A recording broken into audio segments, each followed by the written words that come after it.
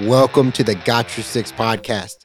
This podcast brings together current service members and veteran high performers to share their methods, strategies, and ideas, delivered in an informative and, most importantly, actionable way that'll help you lead yourself and those around you from the battlefield to the boardroom. Coming to you every episode, I'm your host, Tony Nash, and Into the Breach. Nothing mentioned on this podcast is an endorsement or opinion of the Department of Defense. I got your six, we got your back. Got your six, we got your back. Got your six, we got your back. I got your six. Unbelievable treat we have today. Billy O'Neill is here, Chief of Staff of 51 Vets. Billy and I have just been hamming it up before we got on. I almost forgot to hit record because we were having so much fun. Billy, Welcome to the Got Your Six podcast. Absolutely stoked to be here. Absolutely stoked to be here, Tony. So, Billy, help me understand where you're currently at, because you were one of the last Marines in Afghanistan, and now you're helping people get board seats on massive fintech companies in the span of less than like a year. How did we get here? Yeah, it's been an absolute trip, man. So essentially, MARSOC for the last 6 years. And then from there, I was one of the last raiders in Afghanistan. Decided to transition out. Thought I knew what I wanted to do. I was telling everyone I was going to go into finance. Was telling all my senior enlisted, I'm going to finance. They were congratulating me, go for it.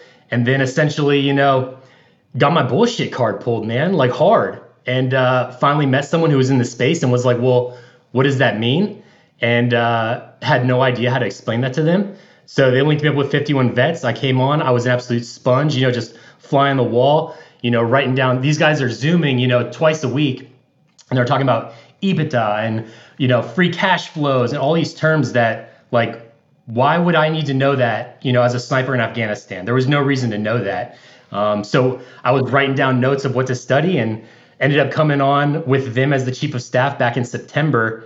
And we've absolutely blown up, We've doubled membership since September. And what we're doing is we're just trying to get special operations guys and aviators, get them into, honestly, we're just trying to get them in front of the right people, right? Because half of it is just getting people in front of the right people and in front of these managing directors and in front of these VPs and helping them learn what this space is that they can transition into. And it's been a huge success.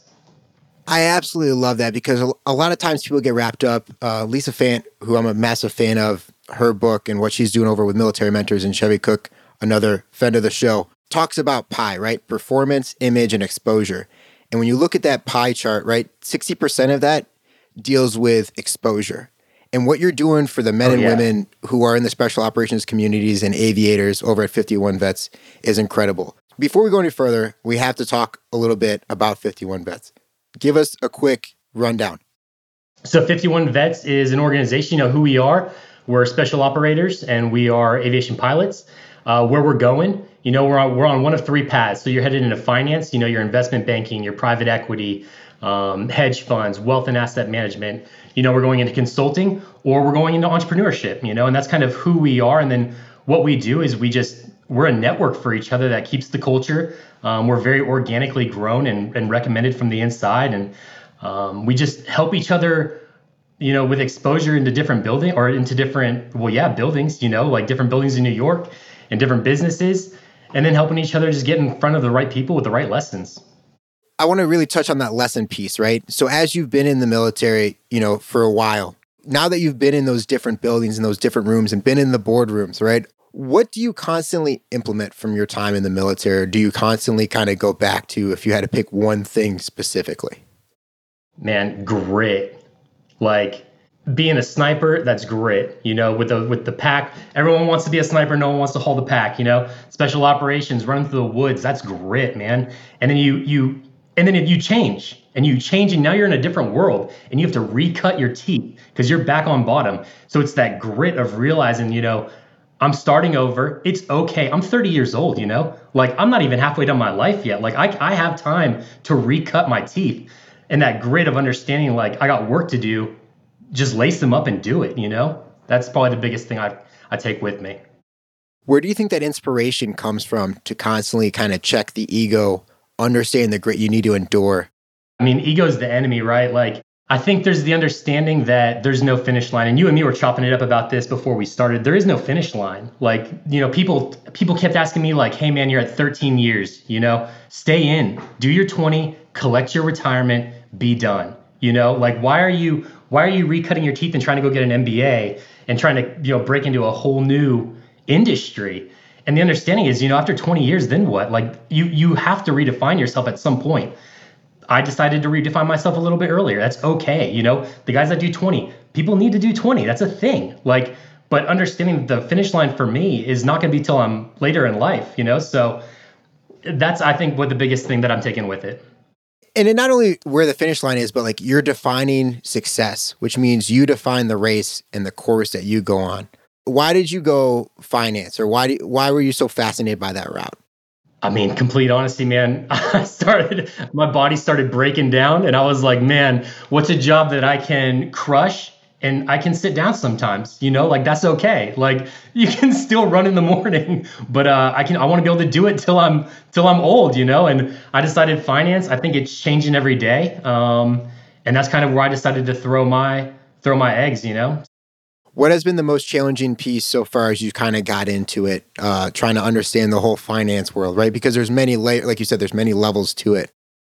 Probably, I mean, man, to tell you the truth, transitioning military into that world is completely different, right? Like I didn't know what to wear, right? Like I had an idea of what business casual was, but I didn't really know. These emails that I get sometimes that now I've learned, like I was typing paragraphs, and these people are sending bullets because they're too busy, right? So it was this whole transformation and redefining myself and trying to be like, how am I going to fit into this new world, right?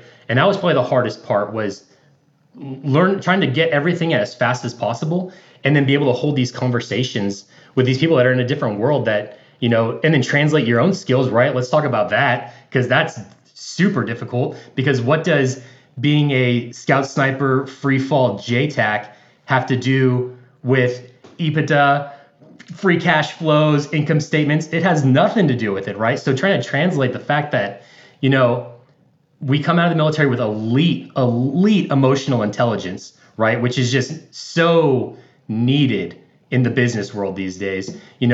Crazy leadership skills. You meet these people that, they've been in finance for 30 years and they're running like a 5-man team. And meanwhile, we were running 5-man teams when we were 19, 20 years old, So dealing with that. So that's kind of it's been an adventure, man. And you're also a student of the game, right? Like you have your master's in organizational leadership, right? So you not only did you say you bring in such a high level of EI, right, emotional intelligence, but you understand at an organization level and you studied and kind of picked it apart to see how efficiency runs, because that's something we always constantly leverage inside the military, is like, how do we make this system more efficient? Oh, definitely. I think definitely like streamlining, like, oh, everyone needs that. And then, with that degree just came everything. I knew all these things, right? Like being in the military, I knew them all. So I knew how to do crisis management. I knew how to set the steps for my team. I knew how to have empathy and like monitor them, right? That's something that in the military we're so good at because we have a team. And then, getting the degree in organizational leadership was just something that now I could speak to it. And then that just helped me, with my new pursuits, which is, I'm matriculating into an MBA at Wharton, one of the top business schools in the nation. But being able to translate all of that to them and say, this is why you should accept me. Like, I have skills, so please let me in. And then them saying, like, we understand. It's a huge step. Do you think it's that emotional intelligence that really has helped bridge that, like what could be looked at as a gap when you're talking that shared understanding initially? Or like, how does Billy O'Neill walk into a room and kind of own it? Because I know you do. Smiling. Yeah. We're on film. I'm always smiling, man. But it's a smile from confidence. It's never going to be as bad as I've had it, right? This is not a hole in Afghanistan. It could always be worse, right? So walking in and understanding that I'm going to leave this room, I'm going to make myself known. And guess what? When I'm going to go home, I've still got my boys that are going to call me, right? I'm still going to have my wife that's going to kiss me, right? My sons are still going to look up to me, and understanding that that's what matters. Like I'm going to go and I'm going to push the envelope every day. But at the end of it, like I've got my crew and I've got my family and I've got the people that I'm trying to help. And that's what matters. So putting it in perspective and understanding your tribe from what you're saying has really helped, like not only just vastly improve your life, but taking on transition, which is usually seen as this like very hard process because we're set in our systems and then we go to something new. Would you say that's really the biggest thing that's kind of helped you through this whole thing is that tribe and knowing who you can go to? Oh, absolutely. Absolutely. Like I've got my tribe, right? We all do. We all have our tribe, especially military people. Like we've got a tribe of people that we trust, you know? Look, I've been in for 13 and a half years. I've switched units countless times. My teams have changed. You know, I was at the schoolhouse and instructors rotate out because that's just the nature of the business. But from each of those, you'll have one, you'll have two, you'll have three people, you know, that you remain in contact with that, you know, you've built a bond with, you know, so you have that tribe as you transition that you can call and, you know, have them check you and you check them. And then of course there's your family, right? Like you've got your wife, kids, your significant other, your mom, your dad, whatever it might be, that's always going to have your back. So that transition, it happens and it's going to happen to all of us, right? It's like death. Like it's going to happen to all of us. Everyone in the military transitions, right? Everyone's done it. But, you know, understanding that it's okay, right? Like that's not just who you are. You're not just a Marine Raider. Like in the end of the day, I'm a father, you know, and I'm a student and I'm a husband and I'm all these other things, you know, and understanding that that's what my tribe like reminds me of. So yeah, absolutely crucial. How do you go to your tribe and ask for help when you do kind of have some setbacks and a little adversity kind of thrown in your path? Like, what does that look like? Humbly, right? Like you got checked, right? Like when I got my bullshit card called after telling everyone I was going into finance, and then someone finally, you know, pulled it and was like, well, what does that look like? Like, are you trying to go investment banking? Are you trying to go private equity? These are now terms that I don't know what they are, right? And like my back's against the wall. I am getting out. My family depends on me, right? Like I'm in a corner and I'm fighting my way out. So it had to be that humble thing, you know, especially like going to your wife, right? Your significant other. Like I went to my wife and was like, man, I did not know what I thought I knew on this transition. And I've got some learning to do. But then you know what? Like I said, you lace them up, right? I woke up at 5 a.m. and studied for the GMAT so I could get to business school. And, you know, at 7 o'clock, I was heading into work. Like you have to grow. And that's all it is. Like check yourself, remind yourself, put ego at the door, tell your people, you know, when you need help and when you're making moves, and then make them, you know? What does it look like when you decide to make a move? Like what kind of thought process goes down? How do you track your goal? What does that look like? I definitely have a plan, right? Like I've got a plan where I want to be in 5 years, where I want to be in 10 years. Like I have all that, but then you remain fluid, right? Like things are going to change. Things are going to happen. Like I blew out my knee a year ago. That wasn't planned, obviously. Like who plans that, you know?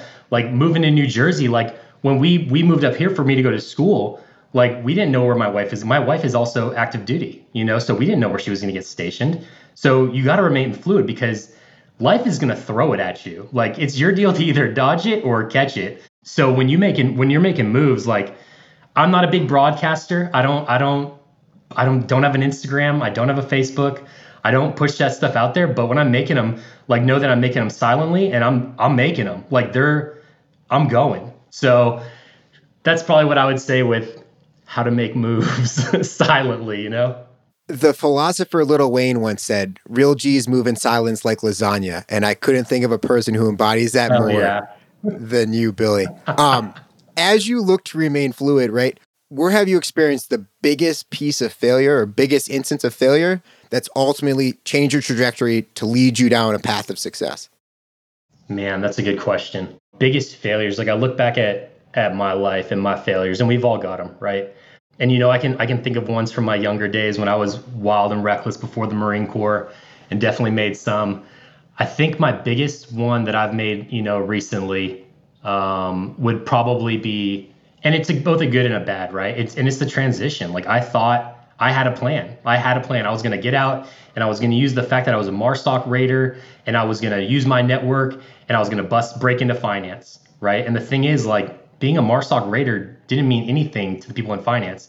So, you know, that failure that pushes you that now, you know, after that, I decided to get my MBA and take that pivot. And that put me on a whole new trajectory, you know, with, getting into a top business school and, all it did was just push me to where I'm going to go now. But, at the time it's hard. Like failing sucks, right? Like people that are like, oh, I love failing because I can learn from it. Yeah, man, a day later, 2 weeks later, like, yeah, then it's cool because you took that lesson. In the moment, man, there ain't nothing worse than failing. And everyone's looking at you because you had a plan and you thought you knew what was going on. And then you got, you failed, and that sucks. So I think that was the biggest one that's changed my trajectory. But you grow from it, you learn from it, and you go. Yeah, you keep making moves and lacing up the boots, as they say. Got to lace them, man. Billy, this has been incredible. Before we go, as a Sixer, I have to ask, right? It's written into my contract with myself. Billy O'Neill, how are you better today than yesterday? I'll tell you what, man. I listened to your podcast. I told you, I've been running with you for the last 2 weeks in my ear, Tony Nash and the Sixers. And I pondered this, and I had nothing for it. And then today I realized it, right? Like you just realize it. And it's because I told my kids I loved them before they went to school, and I kissed my wife before she went to work. And then I told them I loved them when they got home from school and asked them how their day was, right?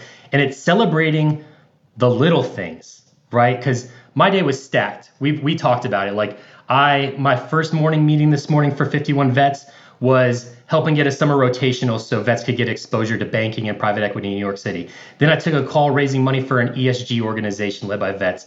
Took another meeting getting a vet on a board, right? Like a board seat on a company, that he's going to make money on, and at the end of the day, like those are huge wins. That's huge. That's awesome. And I'll celebrate them. But you got to celebrate the little ones too, like being here, being in the moment, seeing your kids, seeing your wife. Like if you can't recognize those moments, you're not always going to have big moments. They're not always going to be these huge things. So recognizing the little ones as well and celebrating those, that's how I'm going to continue to be better, right? And better for my tribe. I couldn't think of a better way to wrap the episode. Billy, it's been a pleasure. I know you're not a big broadcaster, right? But if somebody wants to go and connect with you, Billy, where are they going? Yeah, absolutely. So you can find me on LinkedIn, obviously. That's huge right now with business and with everything else. You can find me at LinkedIn /William O'Neill 89, right? So that's me. I'm sure you'll tag it as well. And then if you want to reach out to me for anything with 51 Vets related, William, just traditional spelling, at 51vets.org. Reach out and join the tribe. Awesome. And we will make sure, like you already said, right, we're going to link everything in the show notes. Billy, thank you for taking the time, being present with us, sharing your strategies, your methods, showing us how you lace up your boots every day. And of course, thanks for having our Six, brother. Really appreciate it. Hey, thanks, man, for what you do with this. This is awesome. Sixers, thank you for listening to another episode of the Got Your Six podcast. If you got something out of this, be a battle buddy. Share with a friend, pass it along. If you're listening on Apple or Spotify, make sure you leave us a review and give us as many stars as you think we warrant, because we love what we do here at the Got Your Six podcast. We're always adapting and evolving this podcast because of you, the Sixers. And if you're listening on Spotify, hit that follow button. You'll never miss an episode when we drop new ones every Monday.